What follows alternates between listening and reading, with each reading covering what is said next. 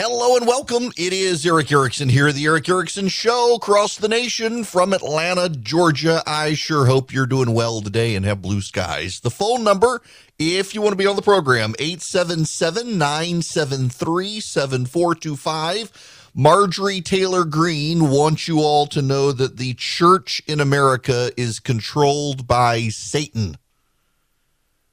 Maybe a multiple adulteress should shut up about what Satan controls, but Marjorie Taylor Greene wants you to know the church in America is controlled by Satan. We will get to that, but there's actually a more important story.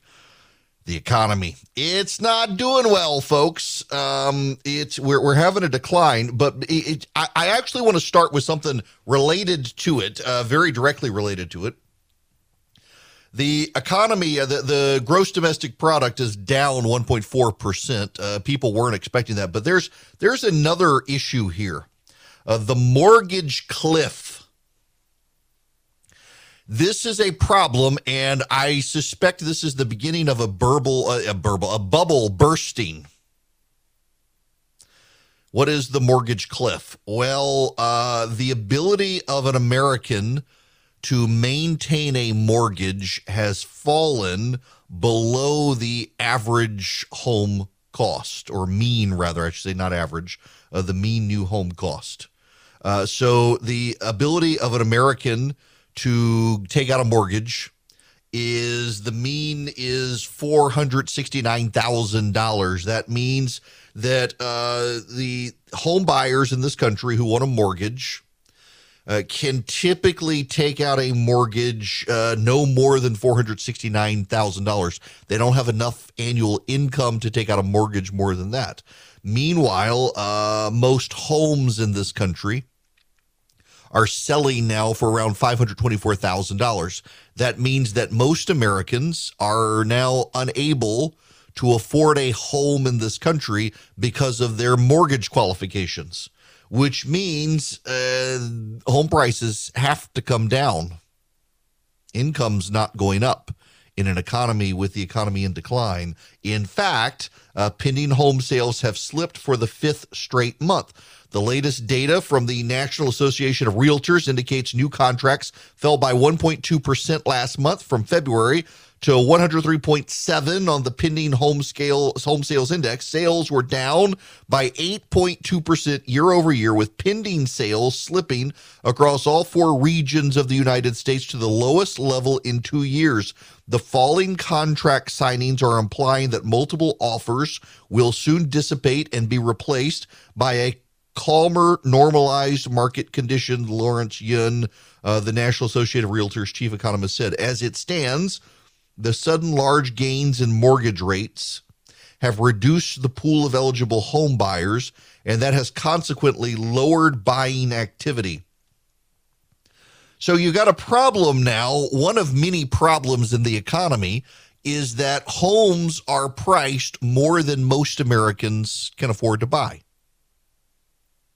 So either groups like BlackRock come in and buy them and rent them out instead of selling them, or the price has to come down.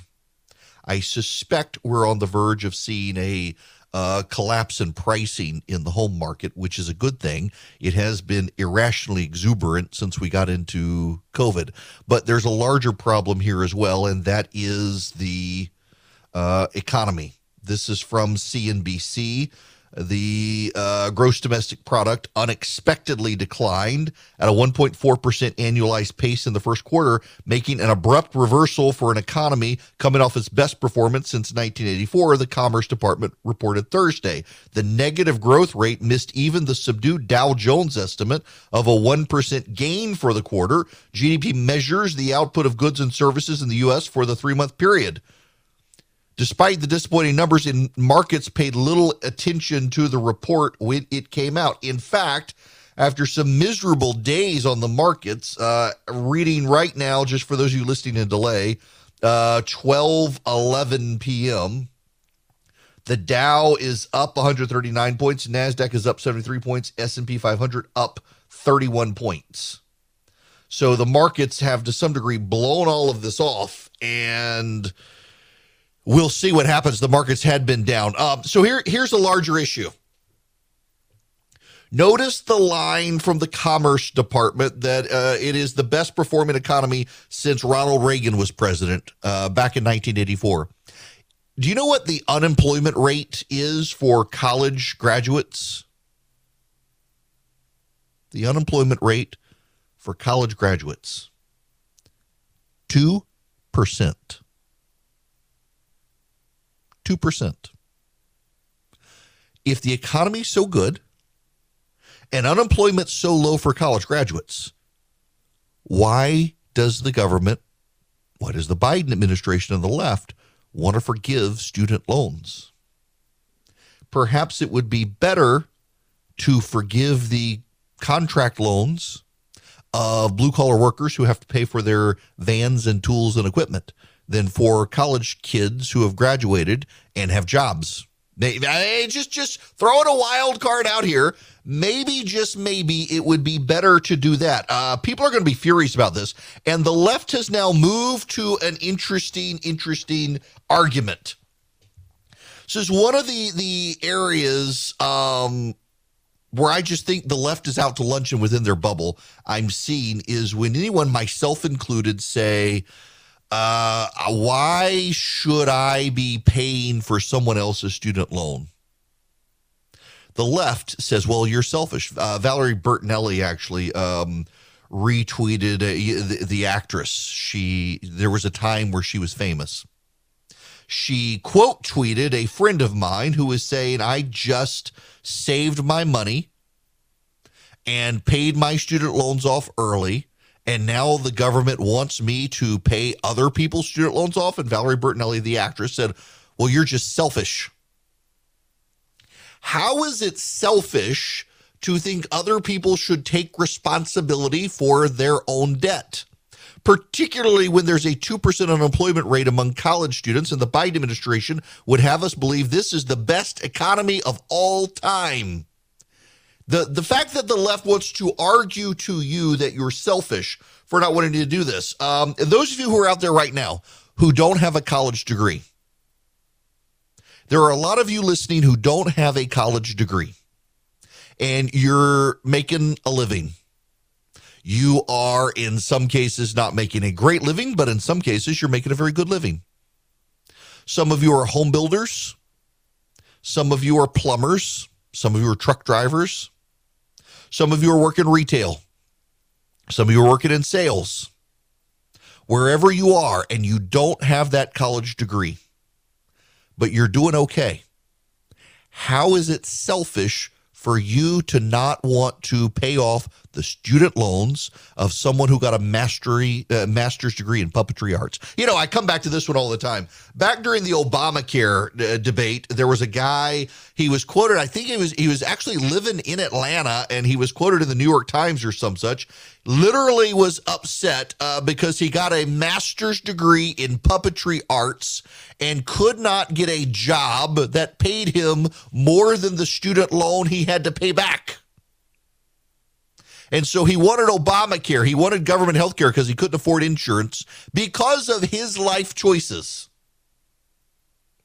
I personally think the selfishness is when you make bad life choices and want everyone else to bail you out from them. I think that's the selfishness here. But first of all, can we just stop? Why?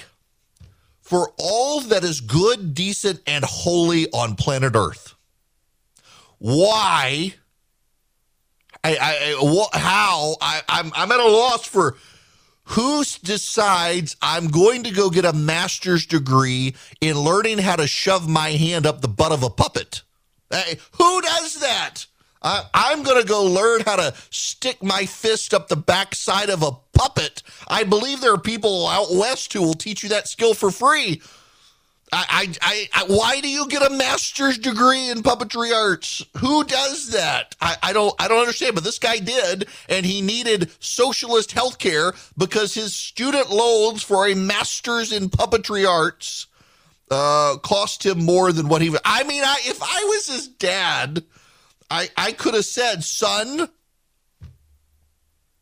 outside of the black market, You don't get paid well for sticking your hand up the backside of anything, a puppet or anything else. I mean, go be a veterinarian or like a BDSM person in San Francisco. Maybe then, but puppets. I'm looking masters of puppetry arts. I gotta find where do you even go? Here we go. The University of Connecticut. Masters in Fine Arts of Puppet Arts. Oh, look, there's a whole thing here. You go to Europe as well. Best accredited schools for puppetry arts. There actually is my gosh, you can just go anywhere and get, wow. Really? A puppetry arts. I don't, why? But this guy, he wanted government bailouts because he decided to get this career. This was his career. It's probably like making more at Starbucks now as a barista than he is sticking his hand up the backside of a puppet. I don't understand it. I just don't. And now we're the bad guys because we don't want to subsidize these people. Now, of course, the Biden administration, well, the economy, it's unexpectedly gone down. They were not expecting the economy to go down. They can no longer say it's such a great economy. Now, there's some degree of them trying to be dismissive of the economic data, saying it's just quirky reasons that the economy has declined right now. CNN this morning, as a matter of fact, trying to explain it, tried to say it was just quirky, the reasons for the decline, that there were different pricing issues and supply chain issues. It's really stagflation, if we're honest about it. That's what's going on here, stagflation. Here's Joe Kernan from CNBC on the whole mess out there right now. When you have heard people start to talk about recession fears, and then you get a negative print on GDP, you add into that just pretty serious inflation in the backdrop, and then you're immediately going to hear the S word, the stagflation word. You're going to hear that again, Rick, and you're also going to have people... We've heard that a long time ago, Joe. You and I were using that word a long time ago. Right. And by the way, when was it? Let me think. June of last year, when I thought the Fed was making a mistake. And everybody thought I was crazy. A little early on that. You know, Joe, I look at this chapter as the long goodbye. Goodbye to all the pandemic spending, all the mountains of money that boosted not only inflation, obviously, but all the other growth metrics, GDP metrics. That parade is over. It is. It's going to be over for a lot of people. And I don't actually think the president has the power to forgive the student loans that he wants to forgive. But two, doing this actually generates a flood of money into the economy if you did it. The transfer of wealth issue there, the government forgiving loans, freeing up other people's capital who don't need their capital freed up, that's going to cause more inflation as well. We really are getting into a stagflation issue here where the economy just, there can be no growth, where we're not growing. Inflation, small, limited inflation over time actually isn't that bad. As prices go up, incomes go up. We're not going to get there. And a lot of this is because of the policy choices that this administration made. To be fair, the last administration put in a lot of money into the economy with their COVID bailout. But the Democrats were warned, given that money, which was probably warranted, adding as much as the Democrats wanted for their own priorities was too much. They got boxed in by Trump. Yet again, it's like on Title 42. Trump boxed him in on Title 42. It's got to get away. It's got to go away. If the pandemic is over, it's got to go away. This is why the White House has now come out and corrected Dr. Fauci, saying, no, the pandemic's still here, so they can try to keep Title 42. Now they realize it's not a good idea to get rid of it. They've had these priorities. They've had their vision. They've spent money on those things. It's caused inflation. They want to try to blame Trump for all of it or want to deny that it's here. Now they want to do a student loan bailout for people in a workforce where there's 2% unemployment and 90% of the money goes to people making six figures or more. These people don't know what they're doing. They're just not competent. And you and I are paying the price. People of Georgia, can I have your attention for a moment, please? Marjorie Taylor Greene, you can get someone better than her in Congress who's a conservative. She spoke at a rally of white supremacists. She's had multiple affairs. She has said if you join the military, you're throwing your life away. And now she believes Satan is in charge of the Christian church in America. This is Marjorie Taylor Greene. Oh, hang on. I'm getting it. What it is that Satan's controlling the church. The church is not doing its job. And it's not adhering to the teachings of Christ. And it's not adhering to what the Word of God says we're supposed to do and how we're supposed to live. And what they're doing by saying, oh, we have to love these people and take care of these migrants and love one another. This is loving one another. Yes, we are supposed to love one another, but their definition of what love one another means destroying our laws. It means completely perverting what our Constitution says.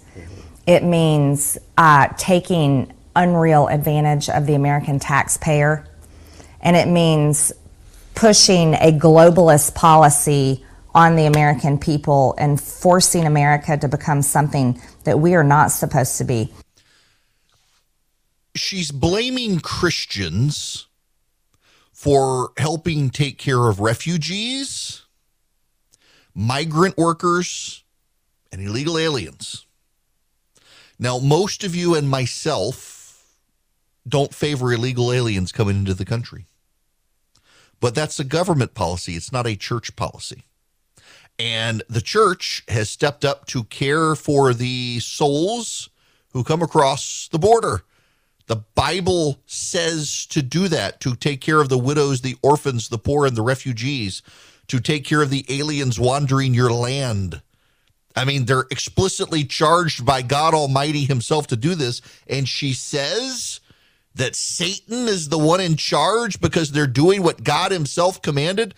This woman maybe needs to keep her mouth shut for a little while and repent of all of her adultery instead of accusing the Church of Jesus Christ in the United States of America of being controlled by Satan because it's doing what God himself commanded. You and I can dislike the policies of the federal government, but we should be grateful the church is standing up and helping people. Hello there, it is Eric Erickson here. The phone number is 877-973-7425. I got to reiterate this based on a couple of emails I've gotten. When the church carries out its mission, which is to love one another, to love God, and to love your neighbors, to be accused of being in control by Satan is apostasy more than heresy. And probably a woman who has committed multiple affairs and needs to focus on her prayer life and repent and maybe get back to church, then accuse American Christians of being controlled by Satan for doing what God himself has charged them to do. You know, by the way, there's outrage. There's a story in the Wall Street Journal about businesses in Marjorie Taylor Greene's district being completely ignored by her. There's no constituent services. She's too busy giving ridiculous interviews to far-right sites than she is actually being a congresswoman. Pitiful. Now, to the phones we go. Ron on Student Loans. Welcome. How are you? Hey, good, Eric. Thanks for taking my call. Sure. I guess I'll start this with, first of all, in any of these comments, I'm a fan of the Muppets, but I really don't want to fund puppeteers when you put it in that context. But I guess the angle of being homeschool parents initially and having our kids dual enroll and then go to public universities. My daughter graduated from Georgia, summa cum laude. My son's going to graduate in December and has an internship with a great company in Atlanta this summer. It's always stuck in my craw to have property taxes for our house and for our investment property. The biggest chunk of that is school taxes, and we have no use of resources. We have no real input unless we take it. So now to hear that on the college side, our kids We've always told them college should be for education, not for an experience. And I just don't trust that everybody has approached education that way. So to send money to pay off other people's experiential things from a homeschool perspective, I know we're oddball for that, but that's an even worse pill to swallow as I think about it. Yeah. Look, I went to school with a guy who was in college for 6 years because his dad was rich and wanted him to get it out of his system and have a good time and treat college as a party. And oh my gosh, he did. And I never understood that. I really don't. And a lot of people do that, particularly from wealthier families. They tend to treat college as that sort of lifestyle experience. And for us to have to pay those people's decisions off, really, I don't know that the Democrats really understand in their bubble just how increasingly disliked they are.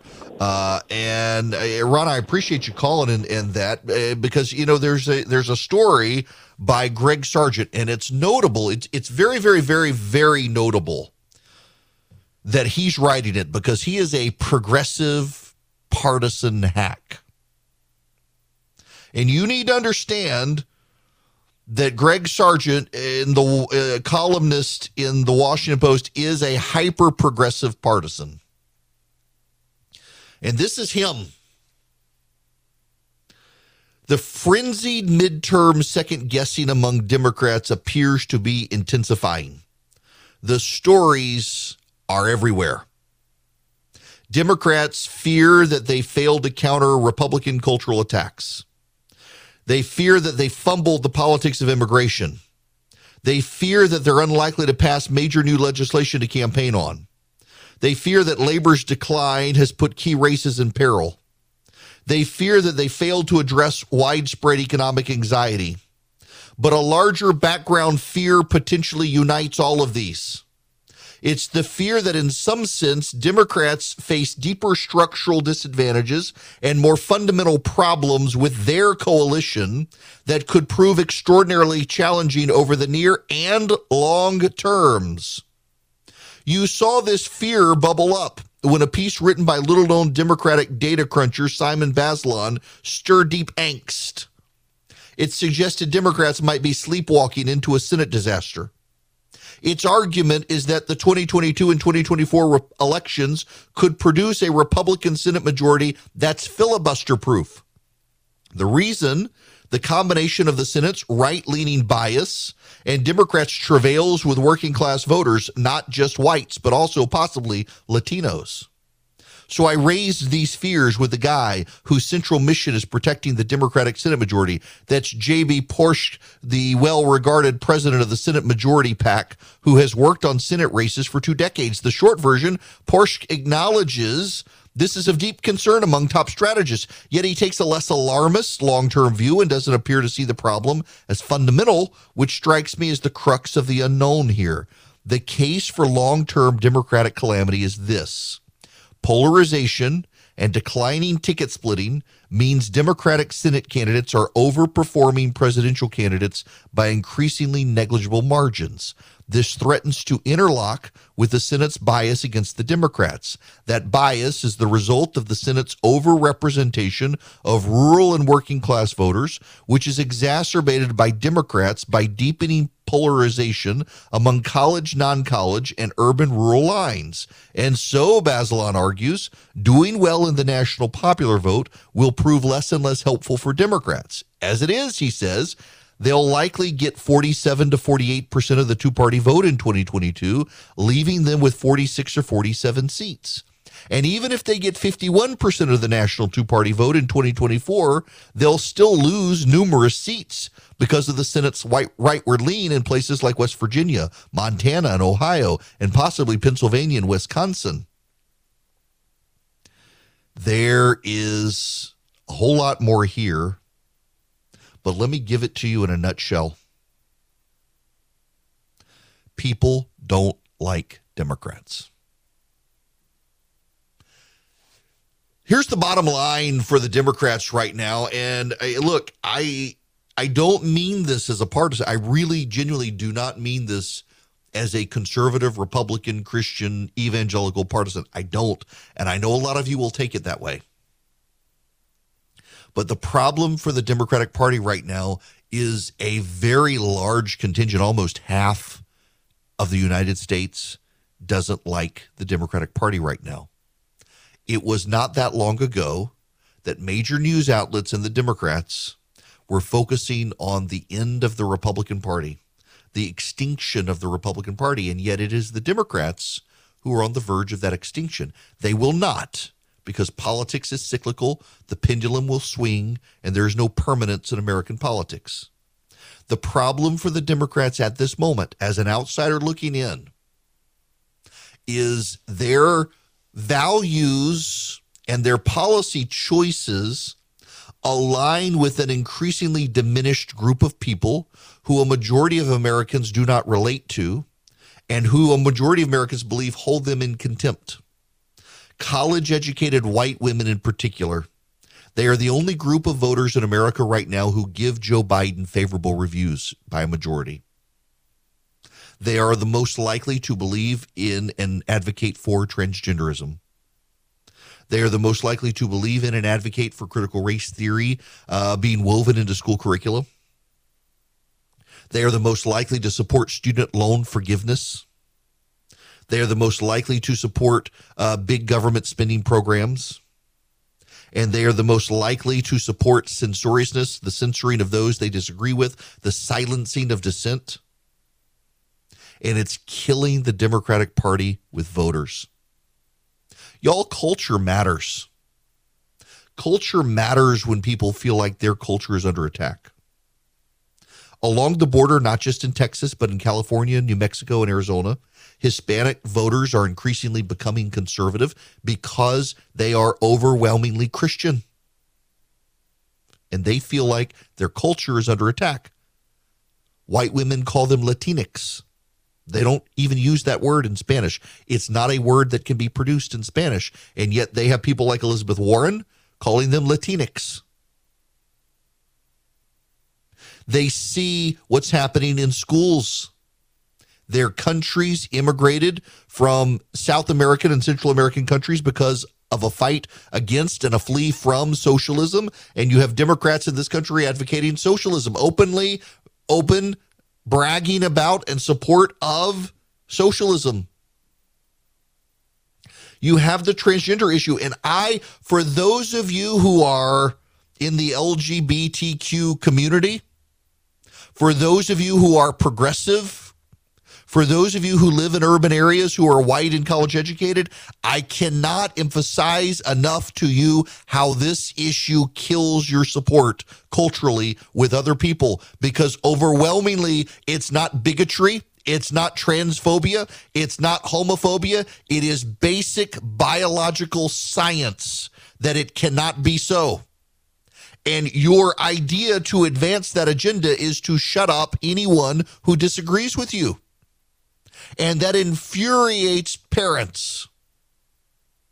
The Atlanta Journal-Constitution, where I am, has an education columnist who's a progressive. The state of Georgia passed a law to restrict boys-to-boys sports and girls-to-girls sports. And the education columnist handed her column over to a mother who was aggrieved that her daughter would not be able to play sports, and made that the sympathetic child, made that the victim, where most parents see their daughters, regardless of even partisanship, because there are a lot of Democrats who privately disagree with this issue, and because they're too scared to speak up, you don't realize it, but I hear from them. And to make the boy whose mother's decided with him that he's a girl the victim here, as opposed to the girls who will be outperformed on the playing field by a boy with testosterone, drives people crazy. And the fact that you'll be mad at me and want to silence me and not have me say these things angers more people. The fact that you want to bail out student loans and forgive student loans for people who have well-paying jobs angers a lot of people. The fact that you refuse to produce more oil, you've shut down the Keystone XL pipeline, something 60% of Americans support. You've shut down exploration of the Arctic National Wildlife Refuge, something that 70% of Americans support. And you're bragging about higher oil prices and how we need to convert everyone to battery-powered cars when there's not even enough batteries out there for everyone to get into these cars. It infuriates Americans. You may epistemically believe all of these things, but you must understand that most Americans don't. And the fact that you're unyielding, uncompromising, and censorious against those who believe you or disagree with you, rather, it makes people not like you. You all on the left decided that as long as you were not Donald Trump, who you viewed as an existential threat to America, and as long as you were not him, and you showed people you were not him, that Americans would like you. You profoundly misunderstood the dynamics of the United States of America in the 21st century. People did not like Donald Trump, but they liked his policies. And Donald Trump lost in November of 2020, not because of a stolen election, but because people thought maybe Biden will return us to normalcy. We're kind of tired of the theatrics of Donald Trump. We're kind of tired of his bullying. And instead, you people took Donald Trump's bullying and put it on steroids. And now the backlash is coming for you.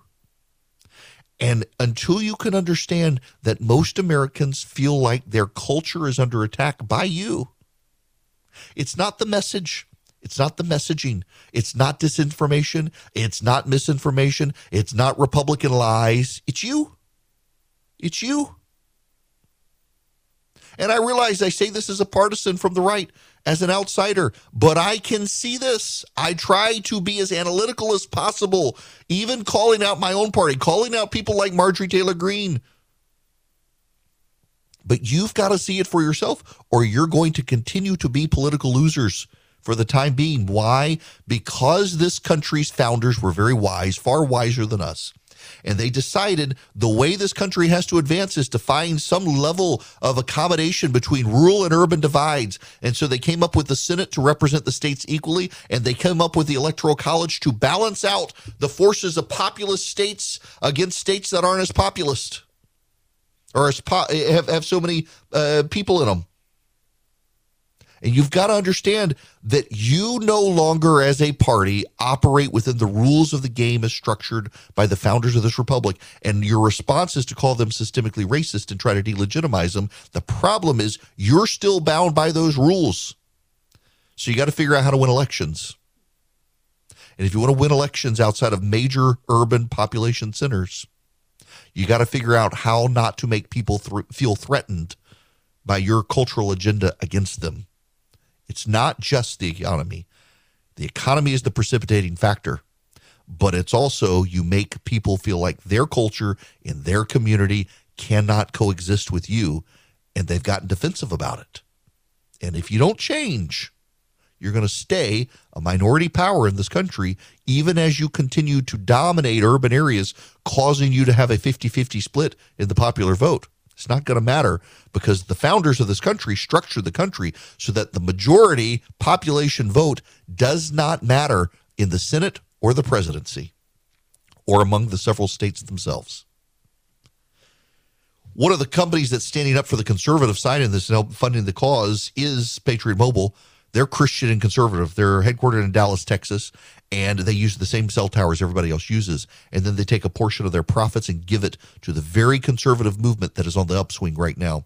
Your business with Patriot Mobile helps them magnify the amount of money that they can give to the conservative cause. And if you want to take your business to them, you get free activation with my name. You can go to patriotmobile.com/Eric, patriotmobile.com/ERICK, or you can call them. They have 100% U.S.-based customer service. The phone number is 972-PATRIOT, 972-PATRIOT. They also give you great discounts when you come to Patriot Mobile. If you're a veteran, a first responder, a teacher, a gun owner, NRA member, so many discounts. Ask them about those. Get free activation with my name. If you're worried about the service, go to patriotmobile.com/Eric. They have detailed coverage maps so you can see, is there 5G in your area? How good is the data? You get voice, all that great stuff, and you can bring over your existing phone number. patriotmobile.com/Eric.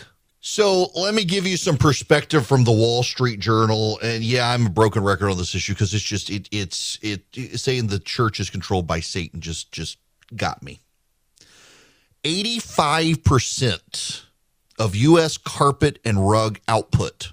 85%. The odds are if you buy a carpet, a rug, or vinyl flooring, it is produced within 65 miles of Dalton, Georgia.